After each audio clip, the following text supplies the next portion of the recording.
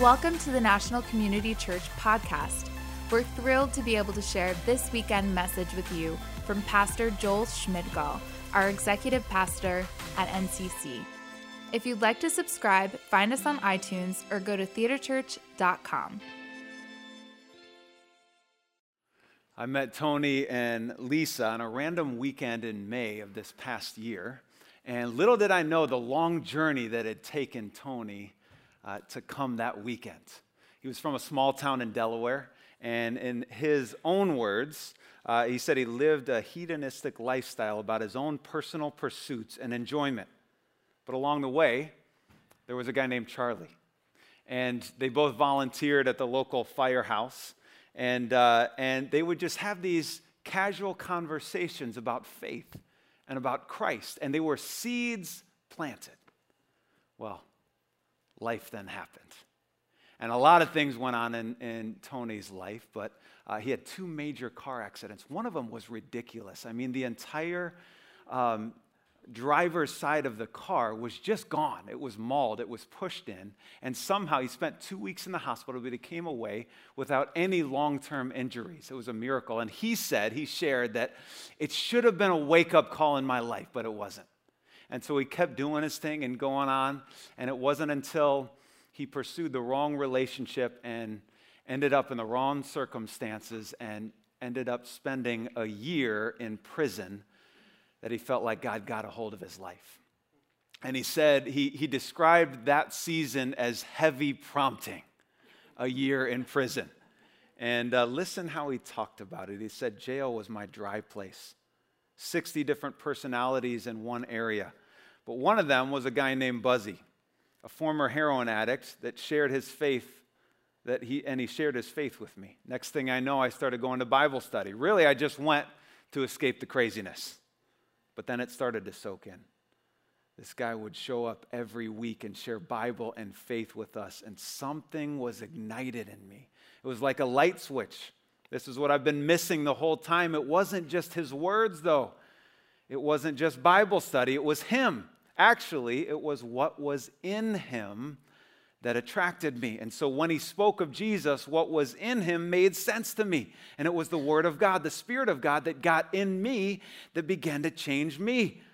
I showed up at NCC 1 week after I got out of prison. I expected to feel a sense of guilt, but instead I felt inspiration, and I was compelled by both the people and the message.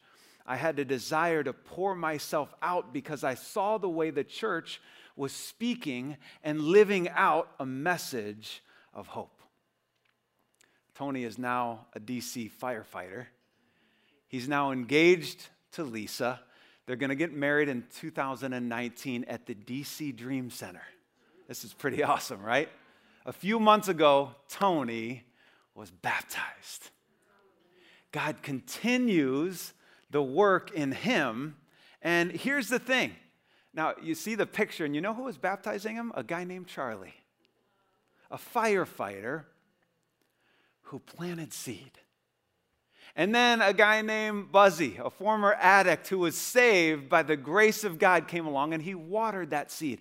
And then NCC, people at National Community Church, came along, and they nurtured that seed. But all of those people and entities would say this: it wasn't me that saved Tony.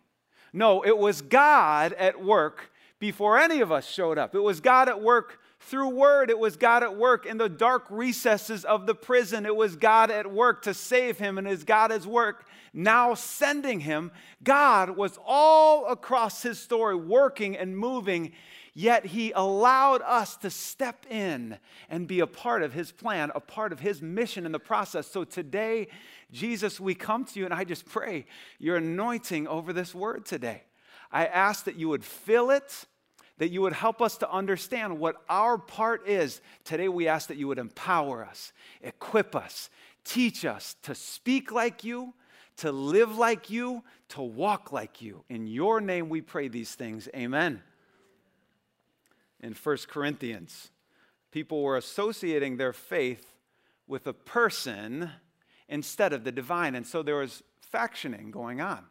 Started to have different factions depending on who they came to faith under. And so Paul reminds them what the message actually was. And it's in 1 Corinthians chapter 3, and that's our text today.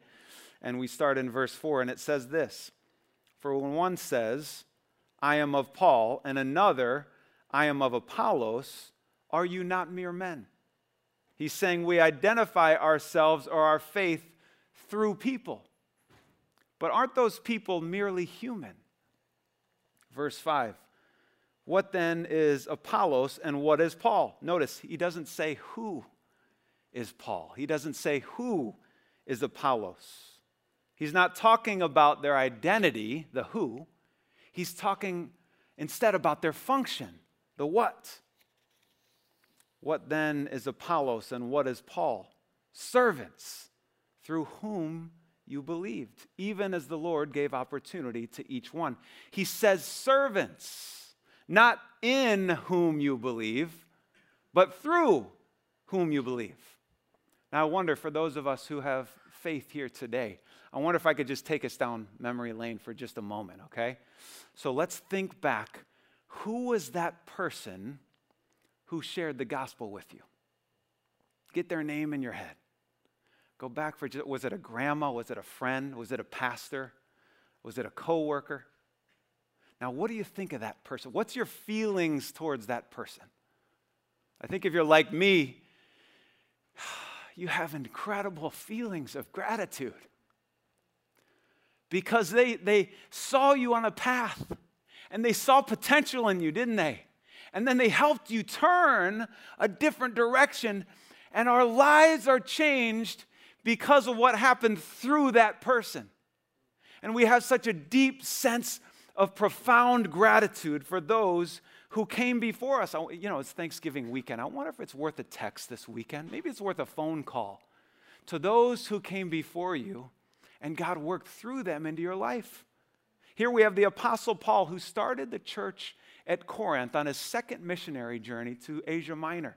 And he starts all kinds of churches in the scripture. He starts the church at Philippi, and then he goes to Thessaloniki, and he starts a church there, and then he starts a church at Berea.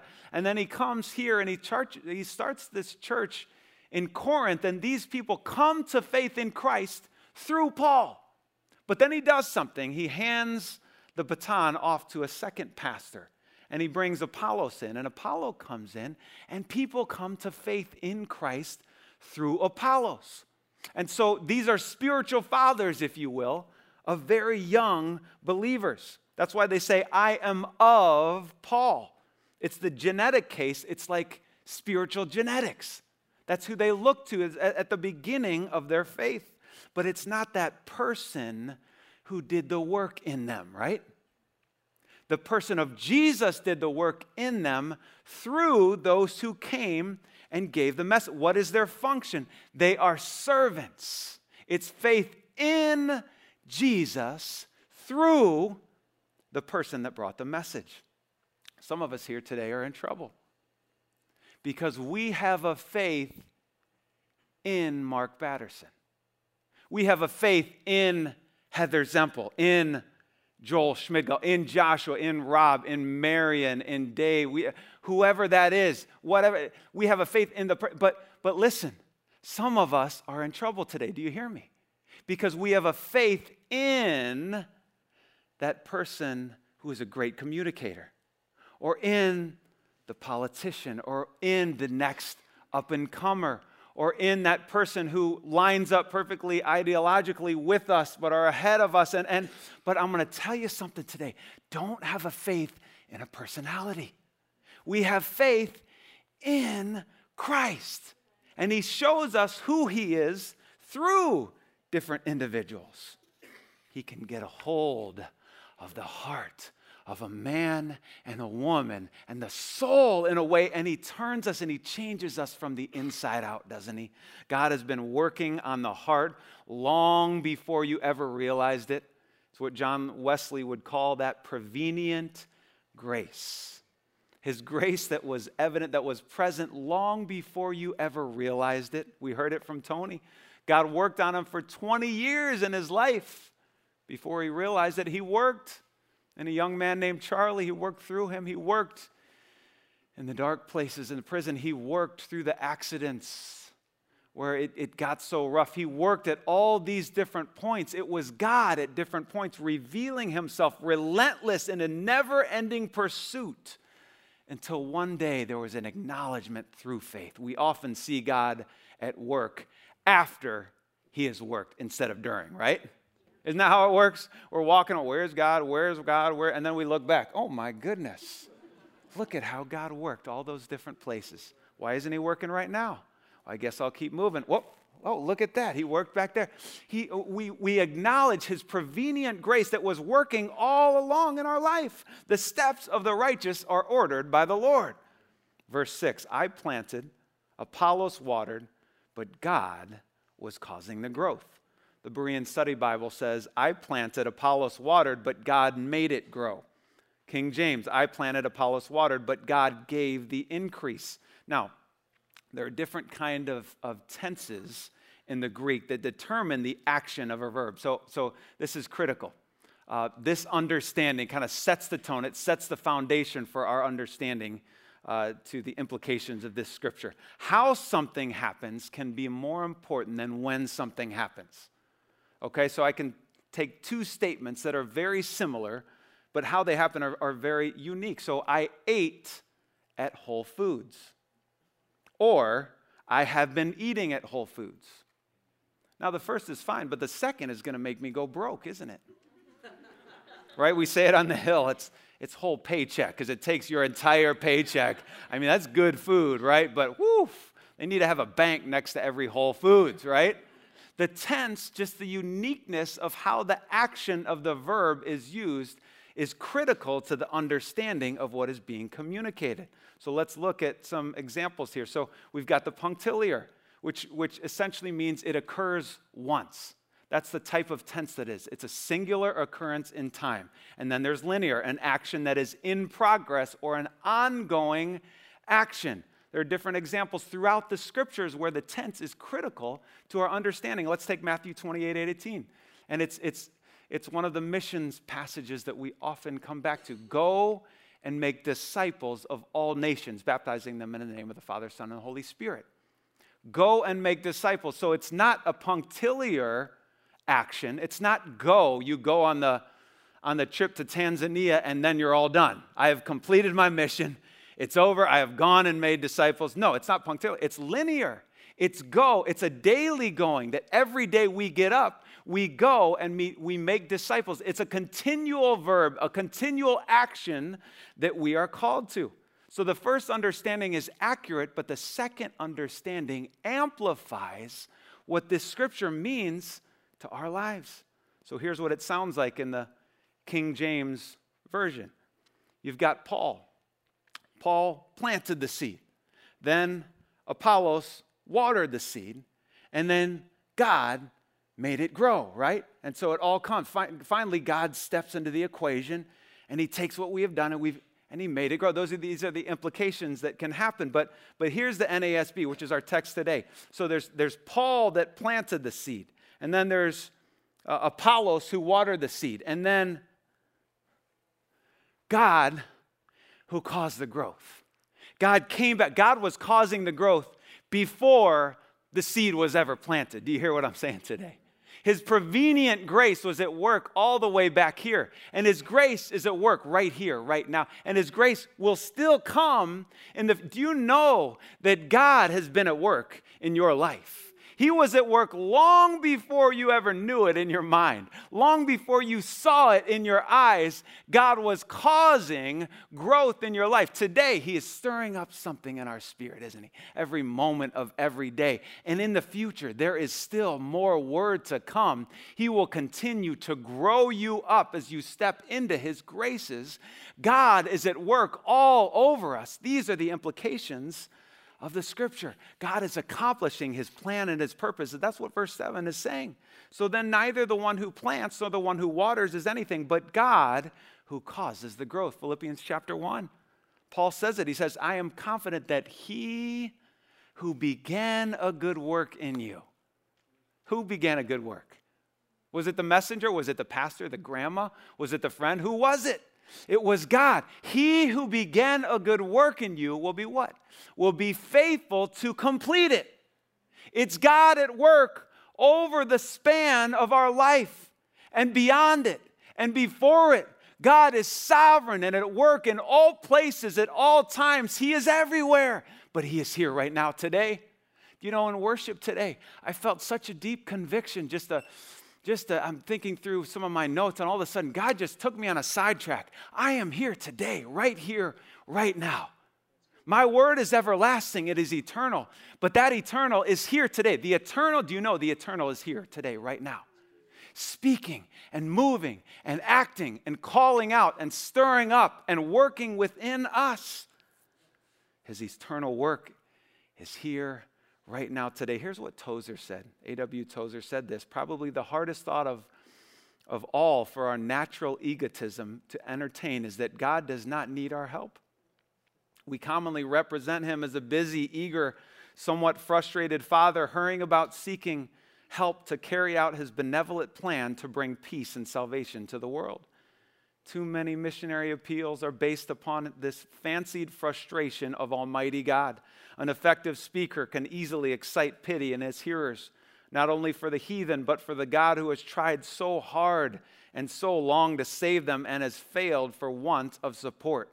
I fear that thousands of young persons enter into Christian service from no higher motive than to help deliver God from the embarrassing situation His love has gotten him into, and his limited abilities seem unable to get him out of.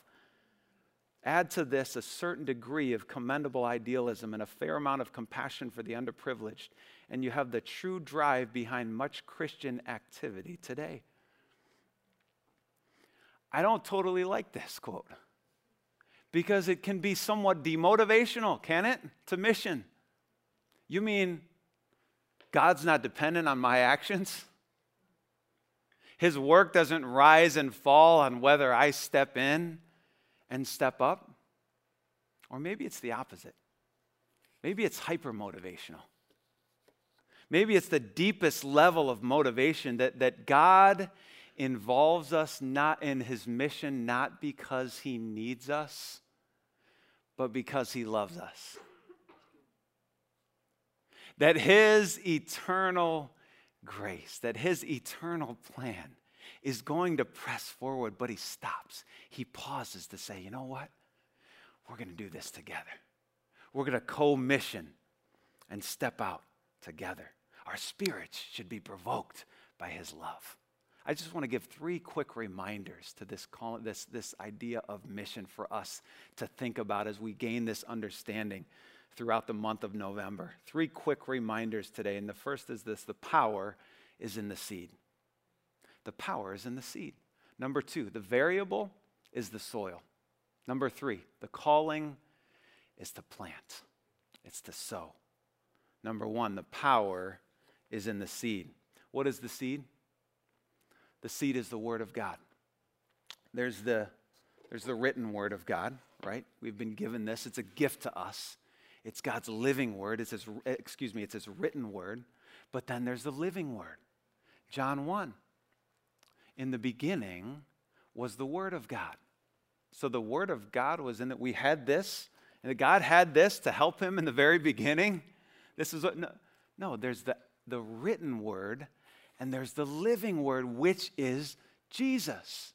In the beginning, there was the Word, and the Word was God, and the Word was with God. We know Jesus as a part of the Trinity, the Father, Son, and Spirit. He was God, but He was also with God. And then we go to verse 14, and it says, and the Word was made flesh. That's what we know as the incarnation. God becoming flesh, Him sending His Son into the world. We call Him Jesus the Christ. The Word was made flesh, and He dwelt among us. So the seed is the Word. The seed is the gospel. What is the gospel? The gospel is a person. The person is Jesus. Do we know that the power, it doesn't come in us, right? The power comes in Jesus. It's not through my action. It's not through your word. It's not through His persuasiveness. It's not through her eloquence. The power comes in Jesus. There is power in the seed. This is freeing, you guys, isn't it? This has incredible implications for our lives. 1 Peter 1:23, for you have been born again, not of perishable seed, but of imperishable. I love the King James. It says, not of corruptible seed, but of incorruptible seed, through the living and enduring word of God. The seed is perfect. The seed is good. The seed is never changing. It will always work. The seed has no expiration date. The power is within the seed. We feel this certain pressure, don't we? Like I have to produce. I have to produce faith in somebody else. I have to pull that out of that. I got to get that. I've got to produce certain things. I've got to produce salvation or redemption or a change of heart or a change of life. And we live with this pressure. Why do we live with that pressure? Because we think it's all dependent on us, don't we? We think it's our job. We think the power is all in me and I've got to take care of business and hand it off to God, who's the closer. He comes in the ninth inning. He takes it home, right? No, God is at work he's at work here, but remember, he's at work all the way back here today. And he's doing his work through us, so it relieves us from this pressure, but we still get this opportunity and we get this responsibility. Acts 1:8, for you will receive power when the Holy Spirit comes upon you, and you will be my witnesses. That scripture is not about us. The scripture is about God at work in and through us, isn't it? And so we offer him ourselves on a daily basis. If we believe the power is in the seed, then the pressure's off, isn't it? If we believe the power is in the seed, it releases all excuses not to share it. We are called to share the gospel because the power is in the gospel, and that is Jesus. Paul said, I am not ashamed of the gospel because it is the power of God for salvation for everyone who believes. Romans 1:16. This week our staff heard from one of our missionaries in Pune, India. Timothy came and he shared. He works for Teen Challenge. This is a unique Teen Challenge that has a ministry there, and it's a ministry they run for kids living on the streets who come from women in the red light district. Statistics show that 90% of kids who are born in the red light district will never leave the red light district. So Teen Challenge comes alongside and they take kids in from the streets. They love on them. They share Christ with them. They give them a safe place. They give them an education. They try to give them a chance at life. And so he's with us this week and he's sharing his story. And Timothy is indigenous to Pune. And so he's talking about how they're kind of in a place of tension at all times. How the people in the district don't like him because they're halting their economy. They're taking kids off the street. But then people in the agencies don't like them because they're crossing these caste system lines because they're elevating children and kids from those outcasts. And so he lives in this tension, but he said this to us. He said, but you know what? We will not stop speaking and living and preaching Jesus Christ and his gospel, who he is, because we've seen what he does and we know that the power is in Christ. And he said this to us. He exhorted us in this way. He said, stop worrying. Why do you worry so much? I just want to tell you today, stop worrying. He said it from his context. And he said, because we've realized something, that we walk around and we think it's all dependent on us, but it's not. We have the gospel of Jesus and all the power is in him. This man, in impossible circumstances, working with impossible situations and hopeless situations, said, stop worrying. Because the power is not in me, it's in him. But guess what? He is in me. So where's the power? The power is in me, but it's not in me, but it's in me because Christ, the gospel, is in me. And he's working in me, but he's working through me. The power is in the seed today. He says that in impossible situations because he has people like Raj who are next to him, who he's been working at this for 20 years. Raj was on the streets in Bombay when he worked there at a Teen Challenge, and they brought him in, this kid on the streets, and they gave him a safe place. They gave him a home, and they started to teach him. He ended up learning and finding himself. He goes off to college, graduates, and he felt like he needed to come back and give back to the place that saved his life. So today, Raj is alongside Timothy, working and leading the boys' home in Pune, coming out of the very place that now he's rescuing kids from. So when he says, stop worrying, he knows the power that has come through the seed of Jesus. The power is in the seed. That might be a place for amen right there. I thought maybe some faith would be exhorted in our soul. Number 2, the variable is in the soil. So the seed is perfect. It is the constant. The variable then is the soil. What is the soil in a kingdom harvest? The soil is our heart. The Spirit seeks out the heart. He evaluates a person by the heart. He looks within and he searches us. It's often times the prayer before our sermon that we kind of give way to this. We oftentimes pray, God, we ask now that you would ready our hearts, prepare our hearts, till our hearts today, because we know that the gospel, that the word is always good. The seed is always good. It's the heart, it's the variable that needs to be ready. Don't underestimate the potential that is in the heart. Maybe you can't understand how God would use that person. Or maybe you've given up on that person, or you've given up on yourself, or maybe that person is from such a broken situation, or you've seen them broken for so long that you have just let go and you've given up. There's a woman named Regia at the DC Dream Center, and she has spent more time in the DC Dream Center than any one of our staff.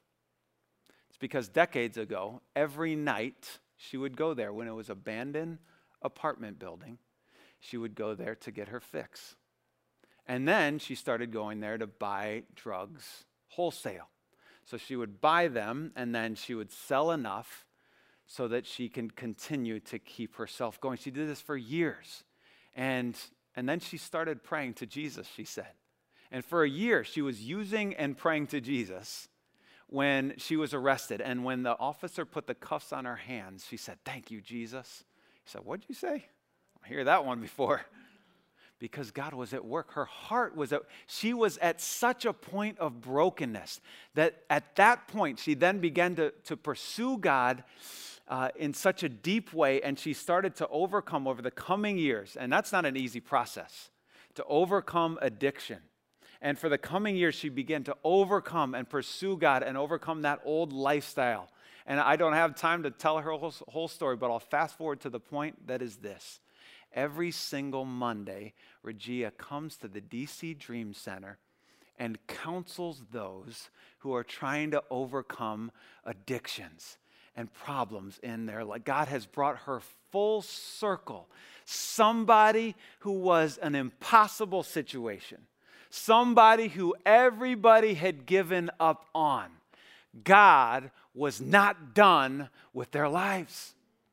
Let's not judge the hearts of the other. Let's not make up our mind for somebody else. Don't decide who is ready or who deserves the grace of God. There's a beautiful story waiting to be written in the person that we have given up on. One quick side question. Is that person you? Have you given up on yourself? Don't stop the pen in the hand of an almighty God who is still at work. Number 3, the calling is to plant. We know the power is in the seed, the gospel. We know the variable is the soil, that's our heart. Therefore, our calling is to plant, to walk around every day, throwing out seed. Just walking around on a daily basis, casting seed wherever we go, sharing the gospel wherever we go. What's the gospel? Jesus. Sharing Jesus wherever we go. How do we share Jesus? Well, we've got to know his life. How did Jesus live? Well, to some he came and he spoke boldly. To some he came, he exhorted. To some he came and he offered grace. To some he just came and he touched. To some he sat with.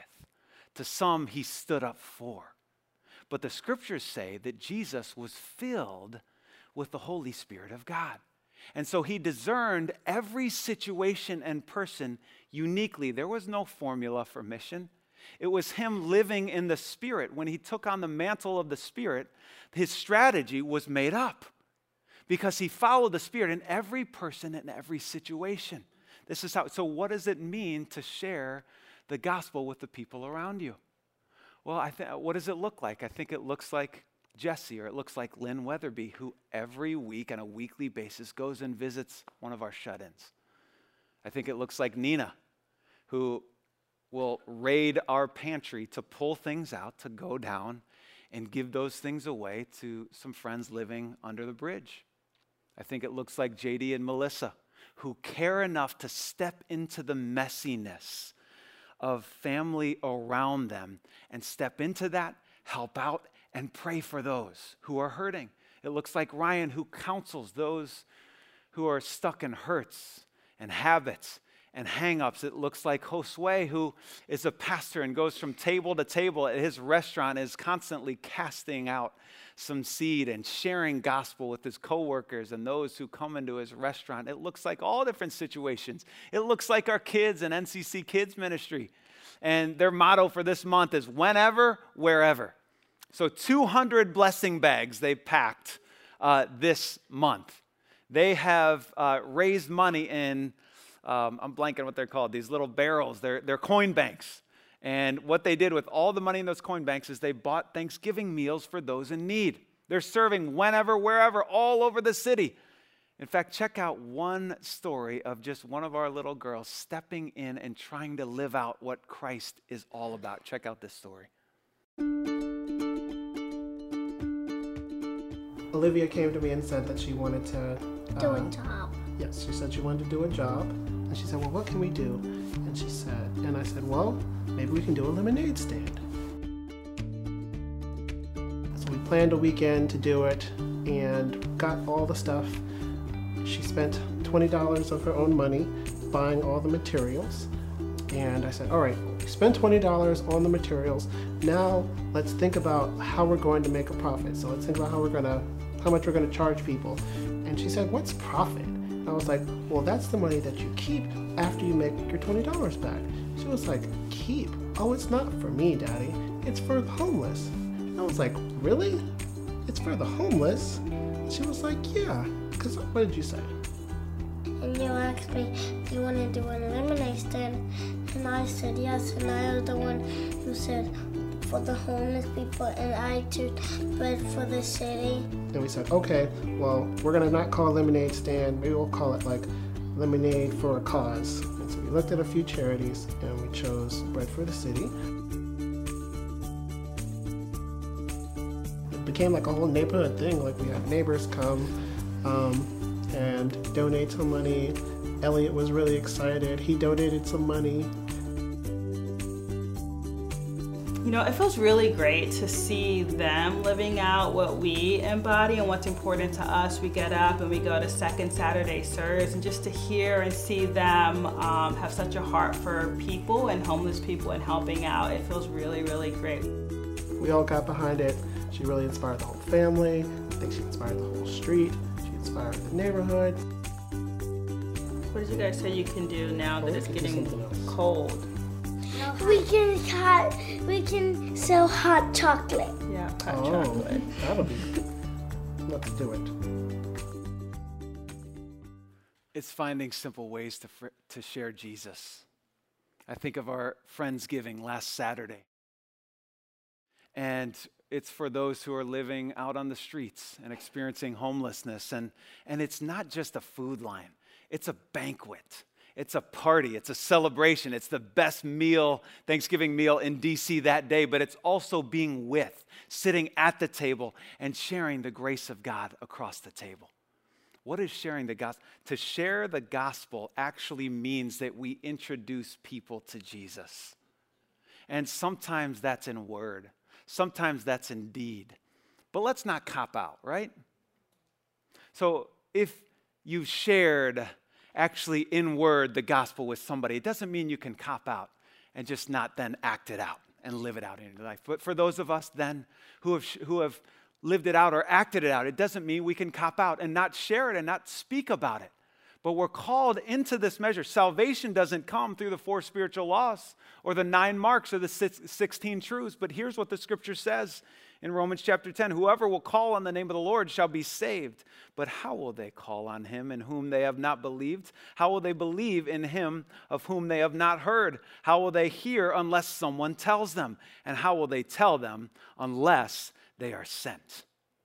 We say it all the time. We don't go to church because we are the church. What is the church? The church is a sent people. We are filled up so that then we are sent back out. Listen to Tony, what he said, where we started this sermon. We're going to end it right here with what he had to say. I've been blessed with so much grace that mission is a natural reaction. It's a response mechanism from God's goodness. What he has done in me, it can happen in someone else. I want to, and I've got to step out. Tony's serving in 3 different ministries. He's about to get his first mentee at the DC Dream Center. He's pouring himself out. Do you know that God will always give more through you than he will to you? He'll give to you. But when you begin to become a throughput, grace of God just keeps pouring out. I just want to end in this simple reflective question. Are you ready to be poured out? Jesus, we come to you today. And we want to give you everything we have, God, because the grace has filled our lives and we are changed from it and we are changed in it. And so, Father, I pray that we would be not coerced, but inspired today. I pray that your word would provoke us to act out the life of Christ every day, to speak it, to act it, to live it. So take these reflective moments we now have in this song, and may we evaluate what it means to pour ourselves out. In Jesus' name we pray. Amen.